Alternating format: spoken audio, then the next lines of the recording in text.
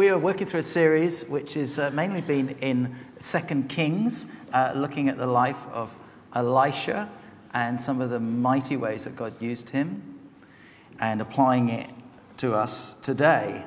And I have the honor to be able to speak about some of the last bits of that. So I think we've got one more next week. And I'm stringing together sort of 3 chapters, which I will tell you about in a second.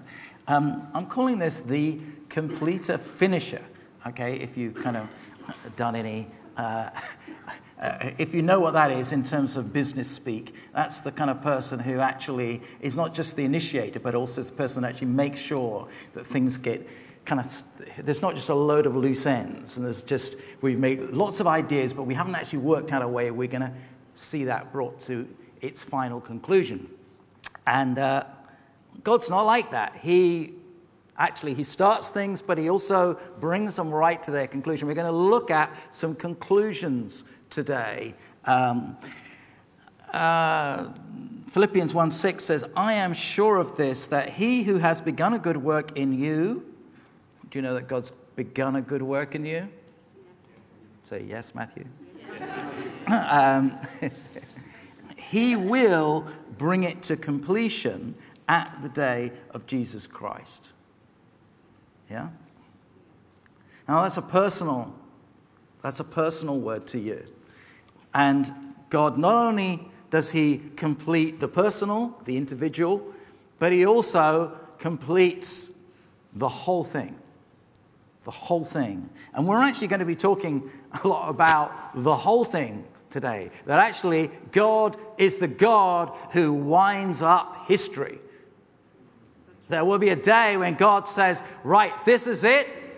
And this is the end of history. You get to the end of your history book and you kind of go, so where's the next bit? Well, it's another whole heaven and earth. It's another whole thing. We're not even calling it history. We're calling it something else. He's going to bring that to an end. And we're looking at a big, big picture. I don't know about you, but Anne and I love watching TV dramas. Give me a wave if you love watching TV dramas, okay? A few, yeah, okay. I noticed those in a certain age group are actually waving more than some in the younger age group. That's okay, okay. If you have noticed, the number of the TV dramas are sort of bringing themselves to a conclusion. We're nearly there at the end of Missing, aren't we? We're kind of waiting to see what's going to happen on that. We've enjoyed a lot of things. And what happens often in the final episode is that there's an awful lot that's crammed in. You're thinking there's huge number of kind of loose ends here. And these loose ends have to get knitted together. Wrongs are righted. The conniving bad guys get their just desserts. Ooh. The underdog who's been controlled and manipulated has a change of fortune for the better. The woman chooses the unassuming guy who really loves her and not the flashy one. You know how it goes, you know. And we're going to be looking at similar sort of completions today as God actually takes stuff that's kind of been going on for a long time, as you'll see, and really sorts it out in a very short space of time. Suddenly, one day, you're thinking, goodness me, whoosh, the whole thing happens. And we're going to be looking in the future at a one-day moment where God says, and that's it. And he brings everything. He brings history to its final conclusion in a day. Pray for me. So this is really this is quite a gory. We're looking at some quite gory scripture here. Okay, I was going to say it's a kind of 15 plus certificate, really, but you're just going to have to be kind of that age. Okay, you guys, you youth that are kind of not in that age group, you know, if you're 15, you know, that's great. If not, well, maybe you will hear some things that you're going, oh my goodness, I didn't realize that was in there, but that's okay. We're also going to be looking at a bit of John Lennon, okay, hearing a bit of that, his kind of comments on this. But what I want to say is that the writer wants us to note some things. He wants us to note that prophecy will be fulfilled even if there's delay. He wants us to see that God's judgments, when they come very swiftly. He wants us to see that righteousness will win in the end because God is a good God. And fourthly, it will be more radical than we had thought. I need to backtrack for you, first of all, before we actually, there's a lot of scripture I'm going to be reading, but first I'm going to give you a quick synopsis as we go flashback into 1 Kings, and we're going to be looking at Ahab. Ahab was a king over Israel, and he married Jezebel, a Phoenician princess who worshipped Baal, not God. She worshipped Baal, and she basically influenced not only her weak husband, but also the whole of Israel. These two, Ahab and Jezebel, are probably known as the most evil woman in the Bible, and also the weakest husband. Yeah. She totally dominated her husband and thereby the nation of Israel. She was, if you like, the sort of Lady Macbeth of sort of 900 BC. At her hand, many of Jehovah's prophets had been executed. Even mighty prophet Elijah had fled for his life after she threatened him. And one day, we hear about a man called Naboth in 1 Kings 21, who was minding his own business. The only thing against him was he had the misfortune to own a vineyard which was right next to the royal palace. Didn't think it was a problem until King Ahab comes along to him and says, "I'd like you to sell that to me, please." And he says, "No, I'm not going to sell that to you. It's actually my family, it's been in my family. It is my family's inheritance. I'm sorry, I'm not going to do that." So he stands up. He refuses. And what does Ahab do when he is refused? He goes into a sulk. He's sulking. And his wife sees him and says, "What is the matter with you?" And he tells her, and she's outraged. And she decides to set up a conniving plot that actually frames Naboth using false testimony. Other people that kind of come along and say, "Oh, yes, he did this and he didn't." And basically, he gets found guilty and then he's taken out and he is stoned. Not only is he dealt with in this way, but all his kids are dealt with in this way too. So that by default, then the property, hey-ho, gets handed across to the king. It is a dastardly deed. And it all looks like she's gotten away with it. Until Elijah, God's prophet, catches up with Ahab and delivers this damning prophecy. And we're going to hear the prophecy, and then we're going to see the prophecy fulfilled in 2 Kings. So here we go.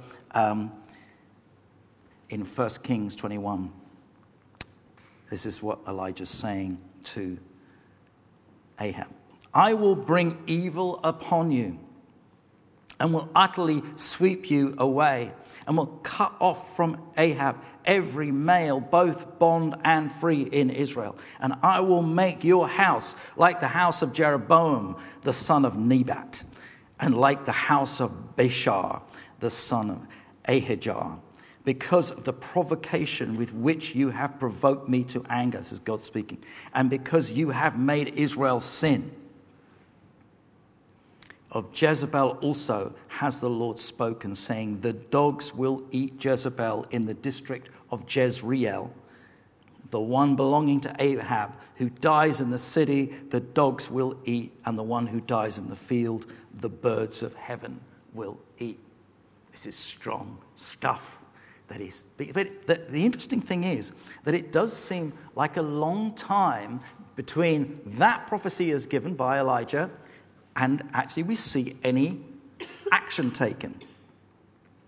Elijah has been taken up in a chariot to to heaven. And Elisha has had a double portion of the prophetic anointing. Ahaziah is now the king of Judah, and Joram, Ahab's son, is king over Israel. So I'm taking you through into 2 Kings. Both nations, however, are still controlled by the sort of Jezebel and Ahab dynasty. Jezebel's still alive. The reason is that one of these guys is Ahab's son, and the other one, his mother, is the daughter of Ahab. Both are dominated by this kind of Baal worship still, and God is not happy. And he sends in 2 Kings 9, which is where we're going to pick it up, he sends a prophet to go and sort it out. And Elisha speaks to one he's kind of training up and says, I want you to go to the captain of the army who's called Jehu to anoint him as king. And this is, we're picking it up again in, if you want to follow it through, verse 5 of 2 Kings 9. When he came, behold, the captains of the army were sitting. And he said, the prophet, I have a word for you, O captain. And Jehu said, for which one of us? And he said, for you, O captain. And he arose and went into the house, and he poured the oil on his head and said to him, thus says the Lord, the God of Israel, I have anointed you king over the people of the Lord, even over Israel. You shall strike the house of Ahab, your master, that I may avenge the blood of my servants, the prophets, and the blood of all the servants of the Lord at the hand of Jezebel. For the whole house of Ahab shall perish, and I will cut off from Ahab every male, both bond and free, in Israel. My comment. So Jehu then goes to find both Joram, remember these two kings, one of Judah and one of Israel, Joram and Ahaziah. Picking it up in 21. Joram, king of Israel, and Ahaziah, king of Judah, went out, each in his chariot, and they went out to meet Jehu and found him in the property of, you got it, Naboth the Jezreelite. Remember him? And when Joram saw Jehu, he said, is it peace, Jehu? And he answered, what peace, so long as the harlotries of your mother Jezebel and her witchcrafts are so many? So Joram reined about and fled and said to Ahaziah, there's treachery, O Ahaziah.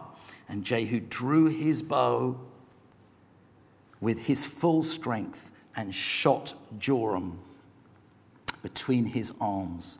And the arrow went through his heart, and he sank in his chariot. And then Jehu said to Bidkar, his officer, take him up and cast him into the property of the field of Naboth the Jezreelite. For I remember when you and I were riding together after Ahab his father, that the Lord laid this oracle against him. Surely I have seen yesterday the blood of Naboth and the blood of his sons, says the Lord, and I will repay you in this property, says the Lord. Now then, take and cast him into the property according to the word of the Lord. Verse 27. And when Ahaziah, the king of Judah, saw this, he fled by the way of the garden house. And Jehu pursued him and said, shoot him too in the chariot. So they shot him at the ascent of Gur, which is at Ibleam. And he fled to Megiddo, and there he died. So what we've got just at this point is that both of those kings have been killed within a few hours of each other, and there's just basically Jezebel left. We're going to pick it up in verse 30. And when Jehu came to Jezreel, Jezebel heard of it, and she painted her eyes and adorned her head and looked out of the window. And as Jehu entered the gate, she said, is it well, Zimri, your master's murderer?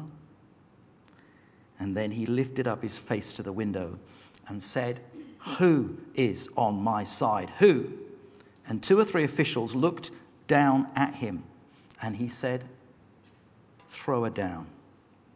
And they threw her down, and some of her blood was sprinkled on the wall and on the horses, and he trampled her underfoot. And when he came in, he ate and he drank, and he said, "See now to this cursed woman and bury her, for she is a king's daughter." And they went out to bury her, but they found nothing more of her than the skull and the feet and the palms of her hands. And therefore they returned and told him and said, "This is the word of the Lord that he spoke by his servant Elijah the Tishbite, saying, in the property of Jezreel, the dogs shall eat the flesh of Jezebel, and the corpse of Jezebel will be as dung in the face of the field, in the property of Jezreel, so that they cannot say, this is Jezebel." This is pretty gory stuff, isn't it? Later in 2 Kings 10, Jehu finishes it off. He goes and he slaughters 70 other children of Ahab and he basically puts their heads in a basket. This is strong stuff. And I did promise you a bloodthirsty episode. In the space of really a day, the whole dynasty of Ahab and Jezebel are eliminated. Notice that Jezebel is super confident right up to the end, glitzing herself up with makeup, trying to make Jehu feel inferior by sort of saying, is it well, your master's murderer, meaning you're not actually a king here, you're just an underling who's kind of come up and has killed your master. Do you feel good about that? So even at that point, she's actually able to she's got a line for him to be able to come back at him, which is quite amazing. How do we deal with passages like this in the Bible? Okay? You may say, yes, Matthew, how do we deal with passages like this in the Bible? Okay, they are there, and we don't want to just read the passages that we find easy. We need to grasp and grapple, that's the word I was looking for, grapple with the text in order to say, actually, what is God trying to say to us? What is it that actually we need to hear from this passage? How on earth, you are going to be thinking, can you make some application from this passage to my life? Well, I'm going to have a go. I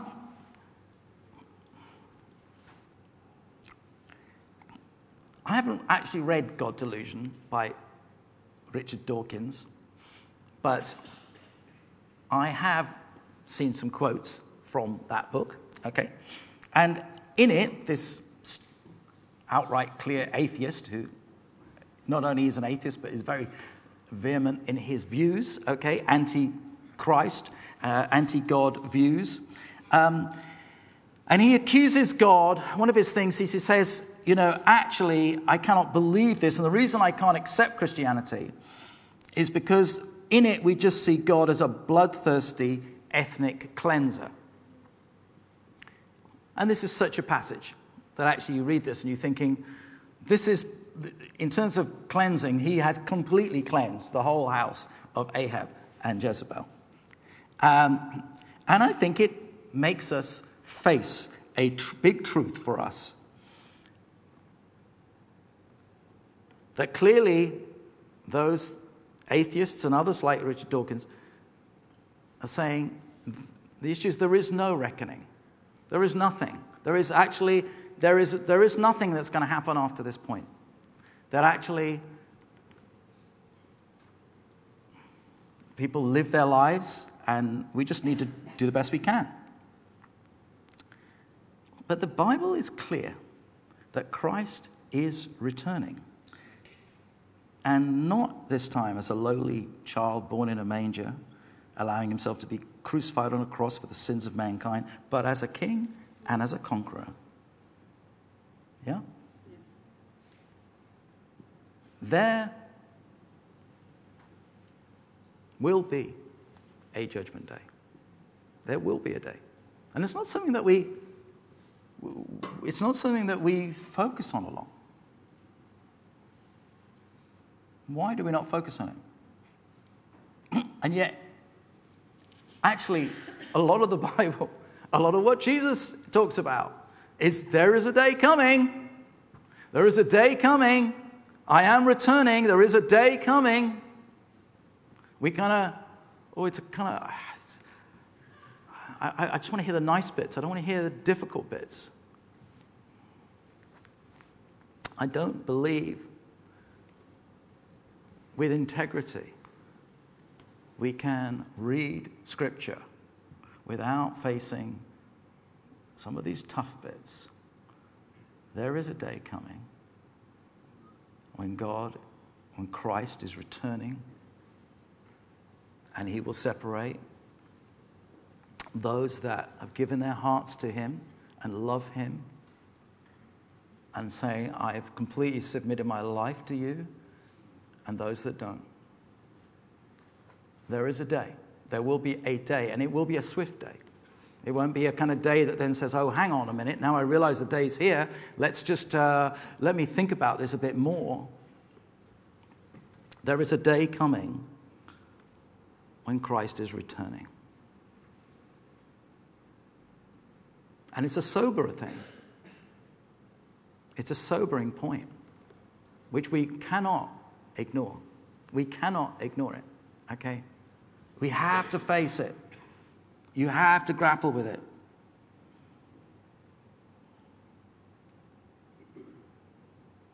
There will be a day, just as there was a day for Ahab, when God is bringing history to an end. Revelations 14, and I saw another angel flying directly overhead with an eternal gospel to proclaim, a gospel, a good news gospel, to those who dwell on earth, to every nation and tribe and language and people. And he said with a loud voice, fear God and give him glory, because the hour of his judgment has come.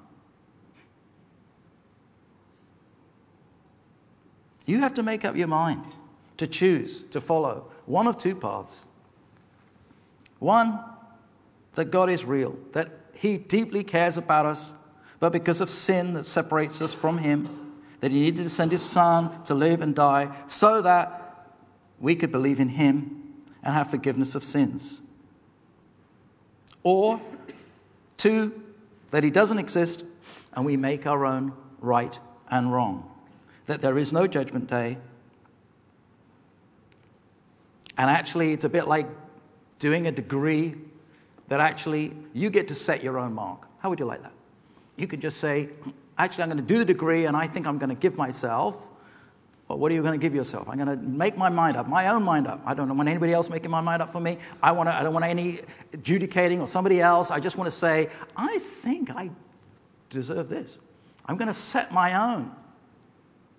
Or are you going to say, no, I'm submitting. And I'm saying, God is the one who judges. The problem is that evil exists. We are and always will be those who are set on, there always will be those who are set on dominating other people for their own benefit. And even in the news today, we can hear about traffickers earning thousands of pounds, enslaving others, about drug dealers, about child abusers, about corporate giants who are just using their own financial dominance. We don't see the half of it. And yet, they are living out that life, actually not having any care whatsoever for the horrendous circumstances that they're leaving other people in. So we have evil to deal with. That's the problem. It's not just, oh, well, if we all just do right, then actually everything will be all right. This story centers around Naboth and Jezebel's treatment of him and his family. And God cares about the poor. God cares about those that are oppressed. Psalm 146. Blessed is he who executes justice for the oppressed, who gives food to the hungry. The Lord sets the prisoners free. The Lord opens the eyes of the blind. The Lord lifts up those who are bowed down. The Lord loves the righteous. The Lord watches over the sojourners. He upholds the widow and the fatherless. By the way of the wicked he brings, but the way of the wicked he brings to ruin. God cared about Naboth. That's the point. And we have to face the issue that it wasn't just, oh, well, I hope things get sorted out. It was, how am I going to sort that out? The Bible does not just leave it so that evil is free to burn itself out. We have a Savior that cares. Welcome. We have a Savior that cares. One who is going to stand up to the bullies. One who is going to call a halt to oppression. And we see elements of this happening throughout the Bible narrative. We see Jesus declaring it, I have come here to set free the oppressed. But ultimately, it all points to a day. It all points to an ultimate day when actually God is saying, and now I'm going to bring justice for every single thing on earth. And he points to that day. When we read passages, difficult passages like we've read, we need to be looking ahead at the fact of God saying, I am coming back. And I'm coming back to bring justice throughout. I'm not just leaving it. Now, there may be delay. And the reason there is delay, partly, is because of grace. Yeah? So often we're thinking, do you not get stirred up about this, God? When you're watching some news thing, we can be personally involved in things that we know somebody who's been abused, whose life's terrible, and you're thinking, why don't you act, God? And God's answer to that is often, because I'm giving grace. This is a period of grace. We live in a period of grace right now. We live in a time where God is saying, I know, I am bothered, I really care,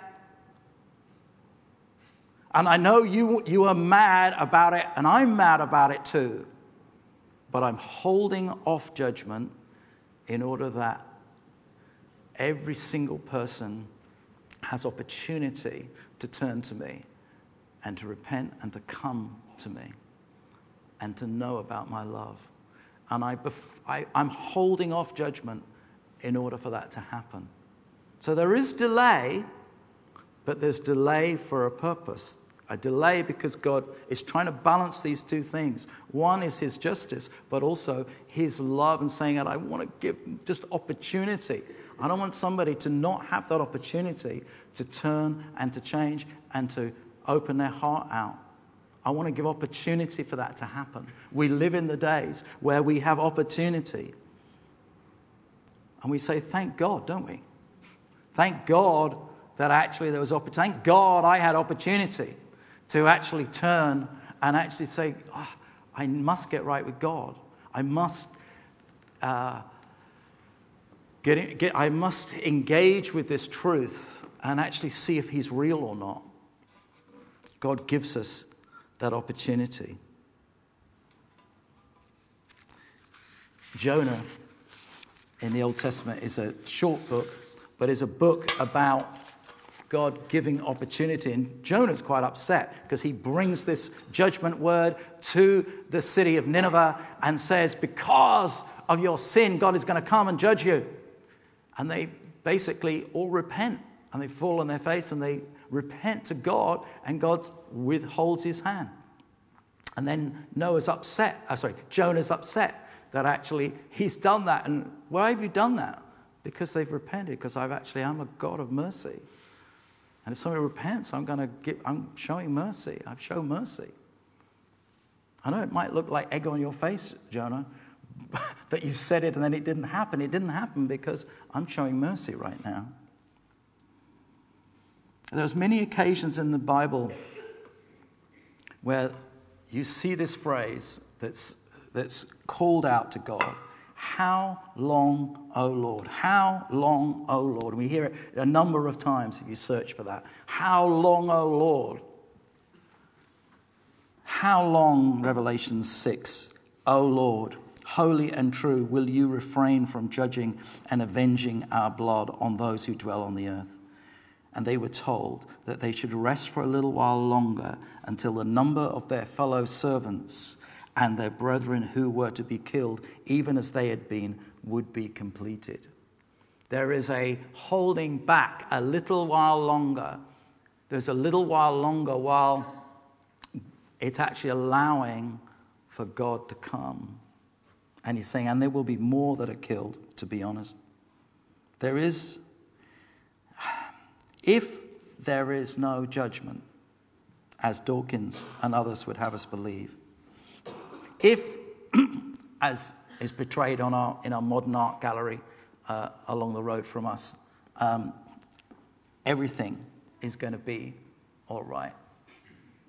Everything's going to be all right, meaning you don't, what it's saying is you don't need to follow God. Everything's going to be all right. Everything's going to be all right. That's the atheist's message. Everything's going to be all right. It's the kind of message that Jezebel could have said to her husband and sons. Everything's going to be all right. It's okay.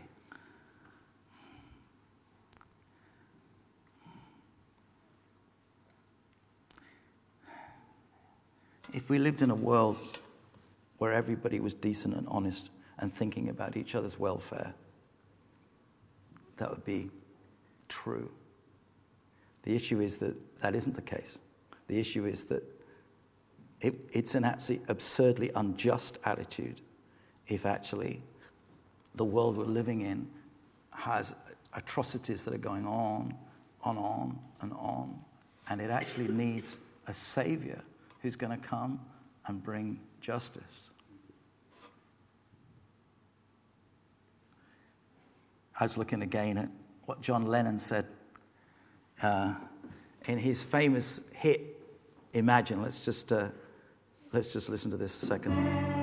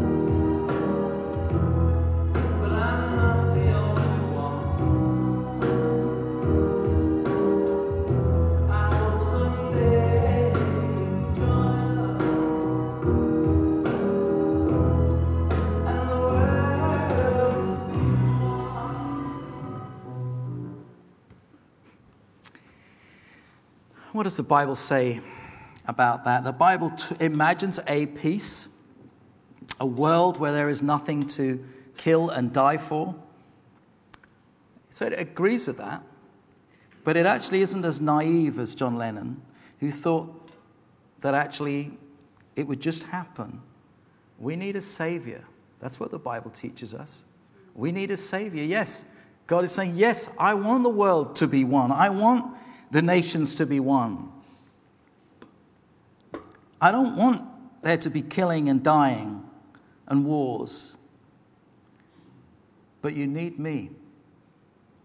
And it won't just happen. We need a saviour who empowers us to live a life of love for each other. A saviour that has changed our heart from evil and thinking about ourselves to thinking about others. A saviour that has removed sin that wells up in my heart and destroys everything that I hold dear.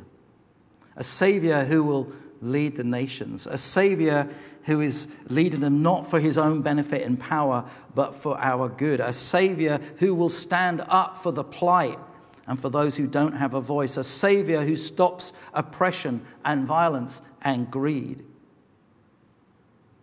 And that Savior is Christ, who conquered death. Let's be clear that God's purposes, the only way to accomplish this is through a new world, to start again. He saw a new heaven and a new earth, for the first heaven and the first earth had passed away. We can respond to this Elisha, Jehu, Jezebel story in 2 Kings 9 in two ways. Either we can totally reject it, as Richard Dawkins and others have done, as yet further proof of God, the ethnic cleanser, or we can allow it to remind us of what is to come. The takeaway point of this story is that the Bible is about a king who is coming. Let's just have the band come up. I'm going to finish in a second. The Bible is very clear that there will be a day that is getting nearer. And when God closes the book of history, the time of his grace to repent will have passed. And it is now a time where he is coming to return for his people. What does it mean for us personally? Well, it motivates us. It actually motivates us to say, I need to be able to talk to my friends. I need to be able to invite them. I need to be able to... There is an urgency about it. It isn't something I can just put off and think forever and a day it'll be okay. Actually, there will be a day where it comes to an end. And we don't know when that day is. Yeah? There is an urgency that says, actually, there is a point where it's actually God's going to bring it to an end, and he's going to say, this is it. I am going to bring judgment. We don't like to hear it. We don't like to hear it, but it's true. God is coming because he's saying, because I'm a just God, and you cannot have my love without my judgment. You cannot have those two things. You cannot have, in order to deal with sin, I'm coming with my mighty Savior returning. What else does it teach us? It teaches us that when we get upset about world politics and what's going on, as we turn on our news and we see the corruption and abuse, that we're thankful that there will be a day. And we say, how's it ever going to sort out? And God's saying, it's okay. I've got it sorted. There will be a day, and I'm returning, and I will sort it all out. I'm going to come, and I'm going to rule the earth. And there will be no more wars, and there will be no more evil, no more corruption. And this is how I'm doing it. Everything will be all right in the end, but only because we have a mighty Savior who's returning. And I want to say it will happen swiftly. Paul says in 1 Corinthians 15, he says, in a twinkling of an eye, in the twinkling of an eye, at the last trumpet, on Christ's return, the dead will be raised imperishable. God isn't sending a Jehu, he's sending a Jesus. Yeah? Let's stand up. I'm thinking, where was I going to end this? We need to end it in worship. We need to end it giving glory to God and saying, God, you're the only one who can sort it for us. You're the only one that can actually, and we know what we need to do now. We need to tell other people about Christ. We need to get them along to carol services and alphas, one-to-one chats. God, give us an ability and a grace that empowers us to do it, that motivates us to do it, that says, I'm not just going to kind of ignore it. I'm not going to pretend it's not going to happen. It is going to happen. But Lord, help me in these days of grace to share about your love and mercy.